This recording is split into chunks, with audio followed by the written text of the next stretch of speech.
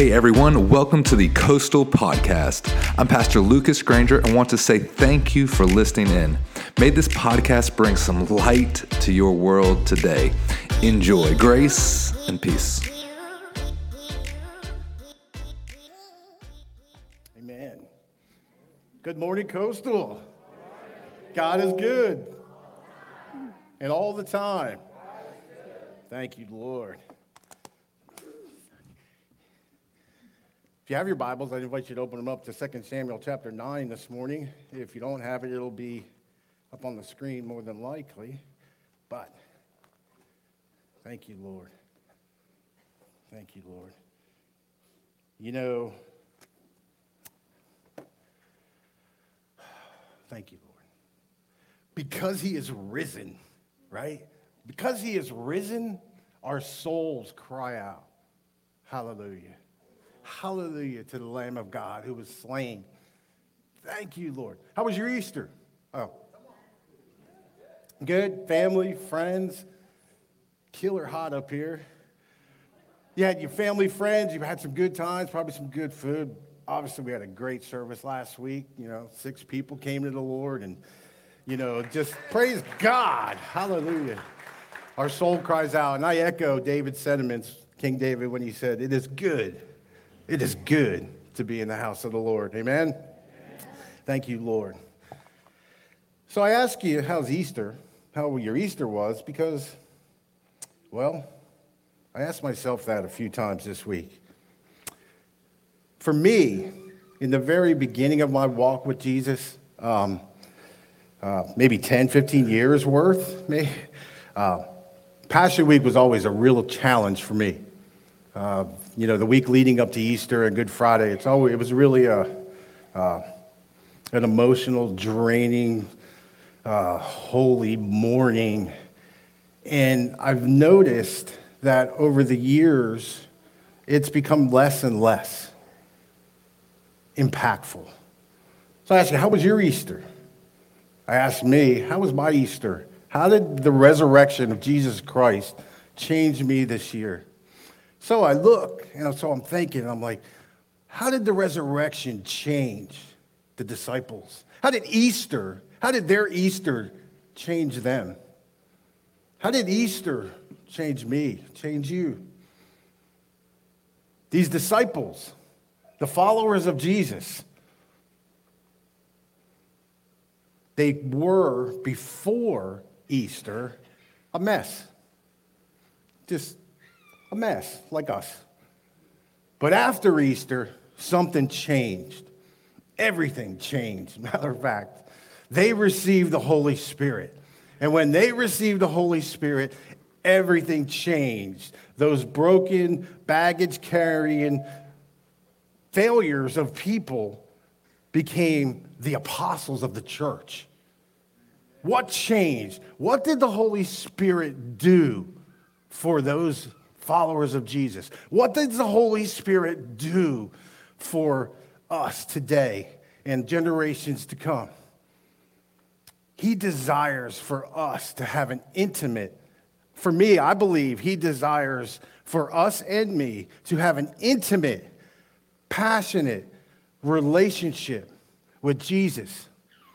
That's his goal. That's his plan. That's why he's setting out to change Jim to be more like Jesus.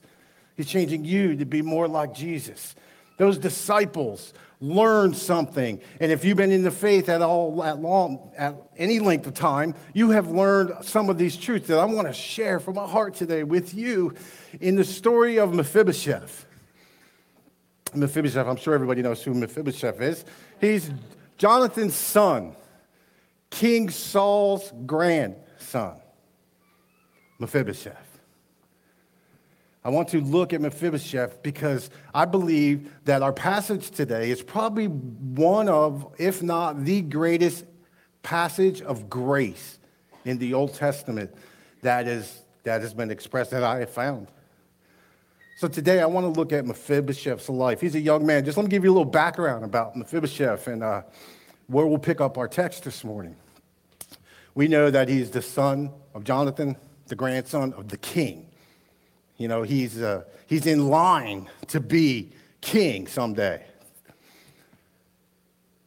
He was the last surviving member of Saul's lineage, his bloodline. Mephibosheth, right? We all remember King David, right? King David, the guy, David, the shepherd boy who killed Goliath with the stone. We know him. We also know that he was anointed while the first king, Saul, was reigning Israel. Samuel shows up and anoints David to be God's chosen king, which doesn't really sit well with Saul, obviously. Matter of fact, it became a civil war. One King David, the other side, King Saul. To even muddy the waters a little further, King Saul's son, Jonathan, was best friends, closest friends with David. Matter of fact, so much so that within this civil war, they professed their loyalty with one another to keeping each other safe and caring for each other, even through this war or after this war. So they made a covenant with each other. So that kind of, really messes up the family dynamic there. But then we find that Mephibosheth, how'd you like to spell that as a kid? While the civil war was raging, Saul and Jonathan die on the battlefield. What typically happens when one regime takes over another regime, when the fallen king is out of power, his descendants are murdered. They are wiped out so that there is no lineage left to challenge the new regime. Very common. Everybody in Saul's family, after they died, were murdered, except Mephibosheth, right? And then it tells us in 2 Samuel that when David was securely sitting and enthroned in his kingdom, he remembered the promise he made with Jonathan. And that is where we pick up our text this morning.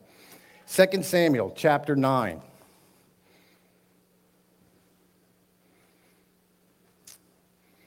Thank you, Lord. One day David asked, "Is anyone in Saul's family still alive? Anyone to whom I can show kindness for Jonathan's sake?" He summoned a man named Ziba, who was one of Saul's servants. "Are you Ziba?" the king asked. "Yes, sir, I am," Ziba replied. The king then asked him, "Is anyone alive from Saul's family? If so, I want to show God's kindness to them." Ziba replied, "One of Jonathan's sons are still alive. He is crippled in both feet." "Where is he?" the king asked.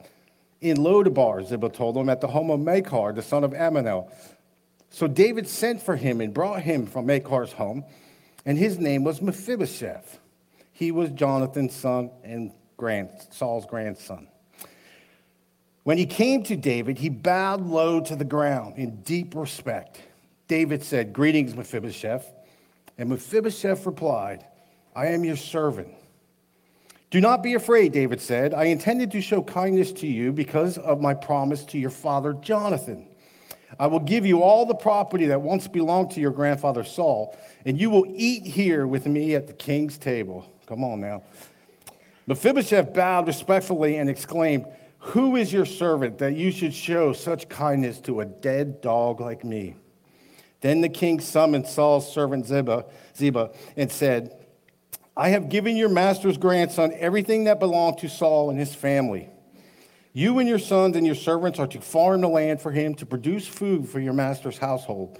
But Mephibosheth, your master's grandson, he will eat here at my table." Ziba had 15 sons and 20 servants. Verse 11. Ziba replied, "Yes, my lord the king, I am your servant, and I will do all that you have commanded." And from this time on, Mephibosheth ate regularly at David's table, like one of the king's own sons. Mephibosheth had a young son named Micah. And from then on, all the members of Ziba's household were Mephibosheth's servants. And Mephibosheth, who was crippled in both feet, lived in Jerusalem and ate regularly at the king's table. Let's pray. Father, we do thank you, Lord, for your word. We thank you, Father, that it's alive, it's moving, it's active, it always achieves what you set it out to do. And this morning I pray yet again that you do it again, Lord. God, do it again. We love you because you first loved us, and help us to hear from you this morning, Lord. Help something that is said stick to a soul today, Lord. We love you, Lord, and we thank you for this opportunity and for this day. In Jesus' name. And all who agree said, amen. First thing I want you to notice about Mephibosheth, and notice that we can replace the name Mephibosheth with John, David, Lisa, Sue, Pete, Ray, Jim. Doesn't matter. But what I want us to understand and see, these are some truths that Mephibosheth learned that brought him into an intimate relationship with David. And these are the truths that the Holy Spirit teaches his followers so that we receive that intimacy of what God desires for us. For us. I don't know about you, I want more of Jesus. We're here, we're singing about Jesus, we're loving on Jesus. I hope we all want more of Jesus. It's all about Jesus, from the front of the book to the back of the book. Every story points to our Messiah, our deliverer. But 2 Samuel 4 tells us what happened to Mephibosheth. He was crippled by a fall. 2 Samuel 4:4 says, Saul's son Jonathan had a son named Mephibosheth who was crippled as a child. He was 5 years old when the report came from Jezreel that Saul and Jonathan had been killed in battle. When the child's nurse heard the news, she picked up and fled. But as she hurried away, she dropped him and he became crippled. Listen, Mephibosheth, he started with a disadvantage. He was crippled in his feet, right? As things are going, here's Mephibosheth. He's got a growth spurt, or he hasn't hit his growth spurt yet. But the nurse, when she hears that Mephibosheth's the king has been killed, Jonathan, his father, has been killed, she freaks out because she knows what's coming. She grabs Mephibosheth and she runs out the back of the palace. But on her way out of the palace, she's running. She must have tripped or something, and she dropped Mephibosheth on however he fell. But the Bible tells us that he was crippled. He was crippled from that point on. In other words, he was helpless. He was at the mercy of anybody who was looking for him. He started off with some disadvantages, and we too, we have some disadvantages because we have a propensity to sin, right? I don't know about you, but I fall short. Anybody else in the room fall short? Once in a while, we fall short, right? Morally speaking, we can't live up to God's perfect standard.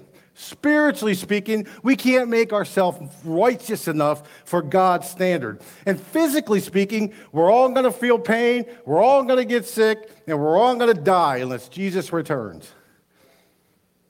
We don't have a shot. We basically had the same problem as Mephibosheth. He fell, and because of the fall, he was crippled. Because of the fall of Adam, all mankind, all human beings are at a disadvantage. At a disadvantage in a big way. I've been waiting like a month for this quote. So I'll probably screw it up. How many know there ain't anybody altogether, just those with whiter teeth? You know what I'm saying? There are nobody that has it together. They're just those that have whiter teeth. In other words, some of us are better than others at looking good while being broken. Because we're all broken. We all know. And I've struggled a little bit with sharing this, but it's okay to struggle. I'm going to give you an example of brokenness in my life. Okay? Here we go. Lord help me.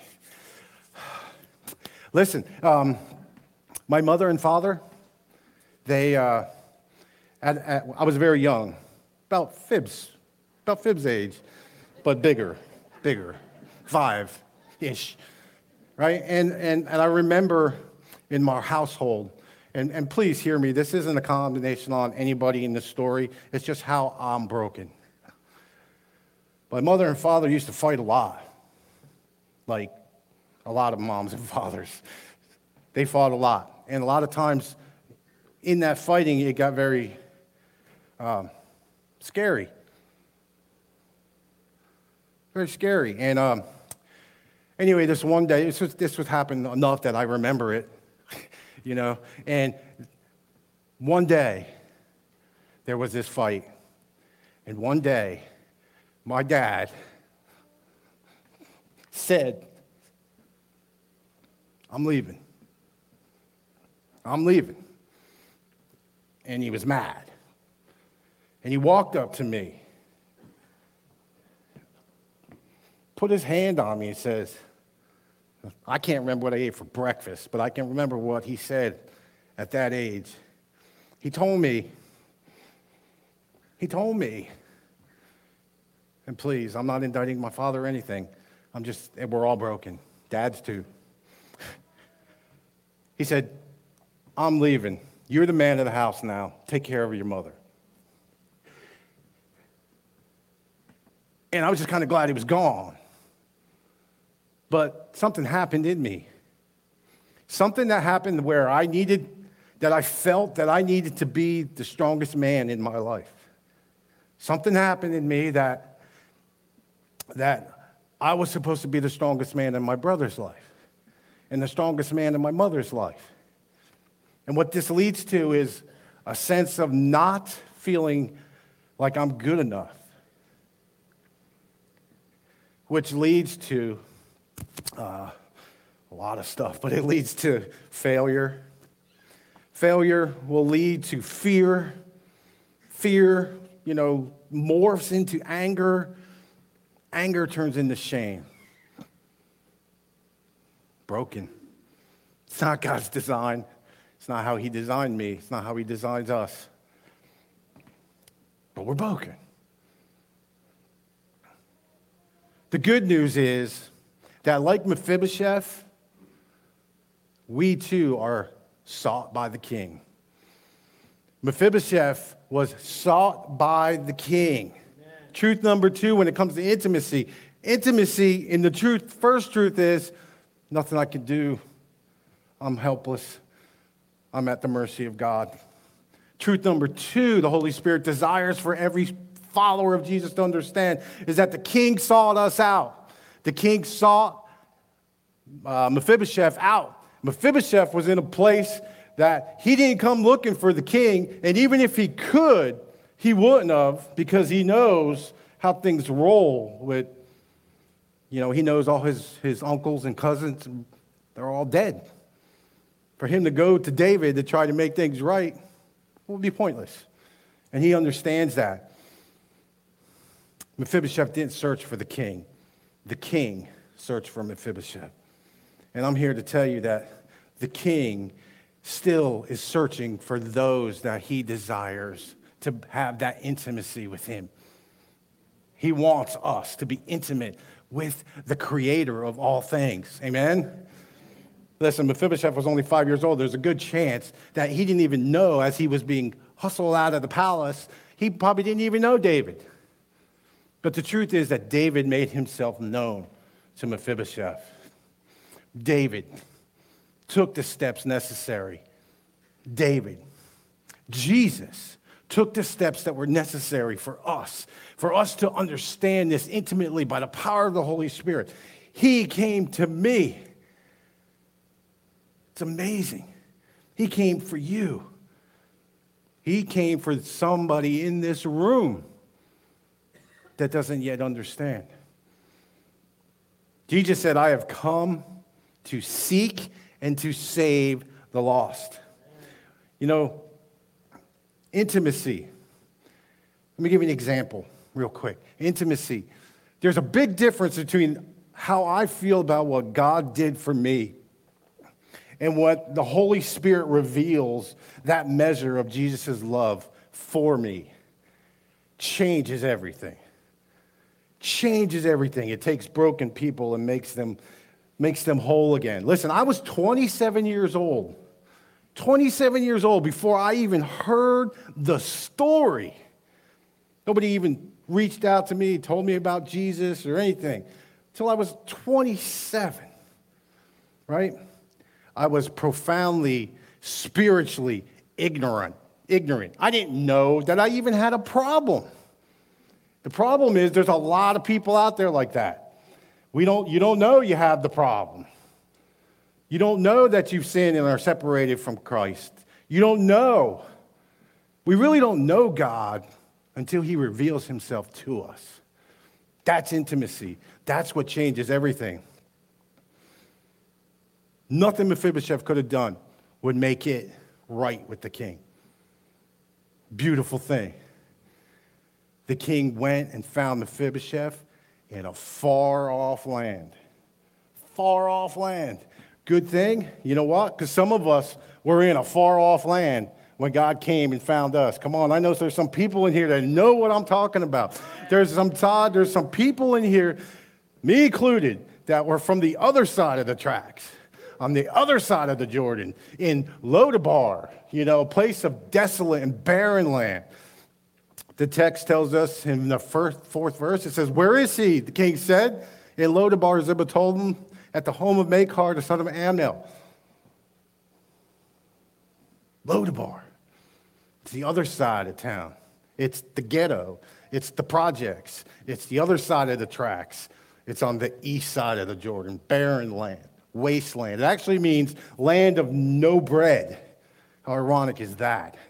When Jesus is the bread of life. What I want you to understand is, and what the Holy Spirit desires us to understand, that God took the initiative to seek and find you. God took the initiative, is in taking the initiative to seek and find those that you love and care for and haven't come to the choice that God has put before them yet. Mephibosheth, he was found.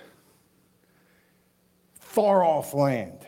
And then the text tells us that he was saved for another's sake. He was saved for another's sake. This is a spiritual truth that draws my soul into intimacy with Jesus when I understand, excuse me, that when David looked at Mephibosheth, he didn't see a cripple. He saw Jonathan. He saw the one he loved and promised to care for. He didn't see Mephibosheth. And I'm here to tell you today that you were saved, I was saved, and those people that are still yet to be saved will be saved for the sake of Christ. Not for my own purposes, not for my own agendas. Verse 7 says, "Do not be afraid." David said, "I intend to show kindness to you because of my promise to your father, Jonathan. I will give you all that he had," he says. All that he has.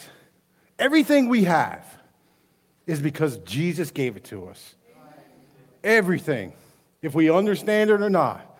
The intimacy of this truth is that God is the one who provides all that I need. All that you need. When God looks at you, he doesn't see a cripple.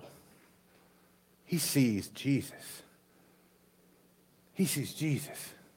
And if you're here today and you don't know Jesus, this is what's happening. God wants to make you into the image, to be developed and shaped and molded into the image of what Jesus is. Love. I'm here to tell you today that Mephibosheth, although his life was extremely all over the place, it ends with a happy ending. The happy ending. And I'm here to tell you, too, that there's a happy ending available, not just for Mephibosheth, but for the church, for those seeking and following after Jesus. Amen? He was restored. Mephibosheth was restored to the king's table. You and I have been restored from a sinful place to the righteousness of Christ in us. We have been restored to the king's table. From this point on, in Mephibosheth's life, this point on, everything was taken care of. For when he was told that he would be eating at the Father's table, that is a way of saying that you will receive my protection, you will receive my love, my provisions, my grace, my mercy. You will receive it all. You will be a joint heir just like the rest of my kids. And Jesus is here and he's telling us, listen, there's coming a feast, church. He's saying to the church, get ready, church, because I'm coming. And when I come, we're going to have a party. We're going to have a feast. Revelation 19 says it this way. Thank you, Lord. 19:6, it says, then I heard again what sounded like a sound of a vast crowd or a roar of a mighty ocean, waves crashing as loud as thunder. Praise the Lord, for the Lord our God, the God Almighty reigns. Let us be glad and rejoice, and let us honor to him, for the time has come for the wedding feast of the Lamb. Come on now. For the time has come for the wedding feast of the Lamb, and his bride has been prepared. She has been given the finest of pure white linens to wear, for the linens represent the good deeds of God's holy people. And the angel said to me, write this. Blessed are those who are invited to the wedding feast of the Lamb. And he added, these are true words that come from God. Friends, there's coming a day that we will see him face to face. There's going to come a day that we come to a place where we understand that, yeah, we were crippled by the fall, but we know that we were sought out by the King. And even though we were sought out by the King, he even he made the initiative to come get you, come get me. Jesus' purpose was to come get you, come get me. What are we going to do with what Jesus did? Because the party's getting ready to rain down. The time is near. It's closer today than it was yesterday. Mephibosheth, from that day forward, had everything he needed. From the moment that we come to that intimate place with Jesus Christ, he is all that you will ever need. He will provide all that you need. He will protect you in a way that only he can. He can give you the peace that no other can. He will bring liberty, freedom, and power into your life. He will bring intimacy with himself through the power of the Holy Spirit. Listen, when we think about the story, come on, guys. When we think about the story of Mephibosheth, think of it like this. Before we could do anything about it, the devil grabbed humanity and took it to a far-off land. There we fell and got crippled permanently. But, gotta love the buts in the Bible, right? But, thank God, it is also true that the King has come. The King has come. And one day soon, his kingdom will reign here with you and with me. Jesus is the reason, right? How was our Easter? How was our Easter? God's grace is sufficient for all that we need. It is sufficient for you. It is sufficient for me. It is sufficient for your children and your spouse. It is sufficient wherever it is needed. It is above and beyond all that we can even understand at some point. God is actively seeking. He's actively seeking. Is he seeking for you? Is he teaching you spiritual truths that bring intimacy? That when the hard time comes, when the challenges come, when the phone call comes or the news comes, when the hard times come, when it's dark, when you're in a desolate place with no bread, Jesus is the answer. Jesus is the answer. He is the reason. And I'm here to tell you today, if you are a believer in Jesus Christ, a follower, not perfect, but a follower of Jesus Christ, he has a seat for you at the table. He has a seat for me at the table. And I don't know about you, but that ought to get some people excited. God is good, and he wants you with him. Hallelujah. Is God calling you? Do you know that you were crippled by the fall? Do you understand that the King came looking for you? Did the Holy Spirit reveal to you through these truths just how important you are to him? I want you to know that God is for you. And if he is for you, it doesn't matter who's coming against you. How was my Easter? It revealed some broken areas in my life. But God. But God. So whatever it may be today, wherever you may be, if you are the church of Jesus Christ today, I thank God for every need being met in your life. But if you are not, if you are trying to be the strongest man in your life, if there's broken areas that the Spirit of God is revealing to you, and he's calling you, and he's seeking you, if that's you, today is your day. Today is the day that he purposed before the foundation of the world that it would be yours. So either in this room or by the way of the internet, I want you to know that God loves you. And he gave his very best for you when we were helpless and couldn't do it. You may be in this room today, and you may be feeling like you can handle it, that you could be the strongest person in your life. And I'm here to tell you today that the Holy Spirit wants you to understand that you don't have to be. You don't have to be, because he will lift your arms.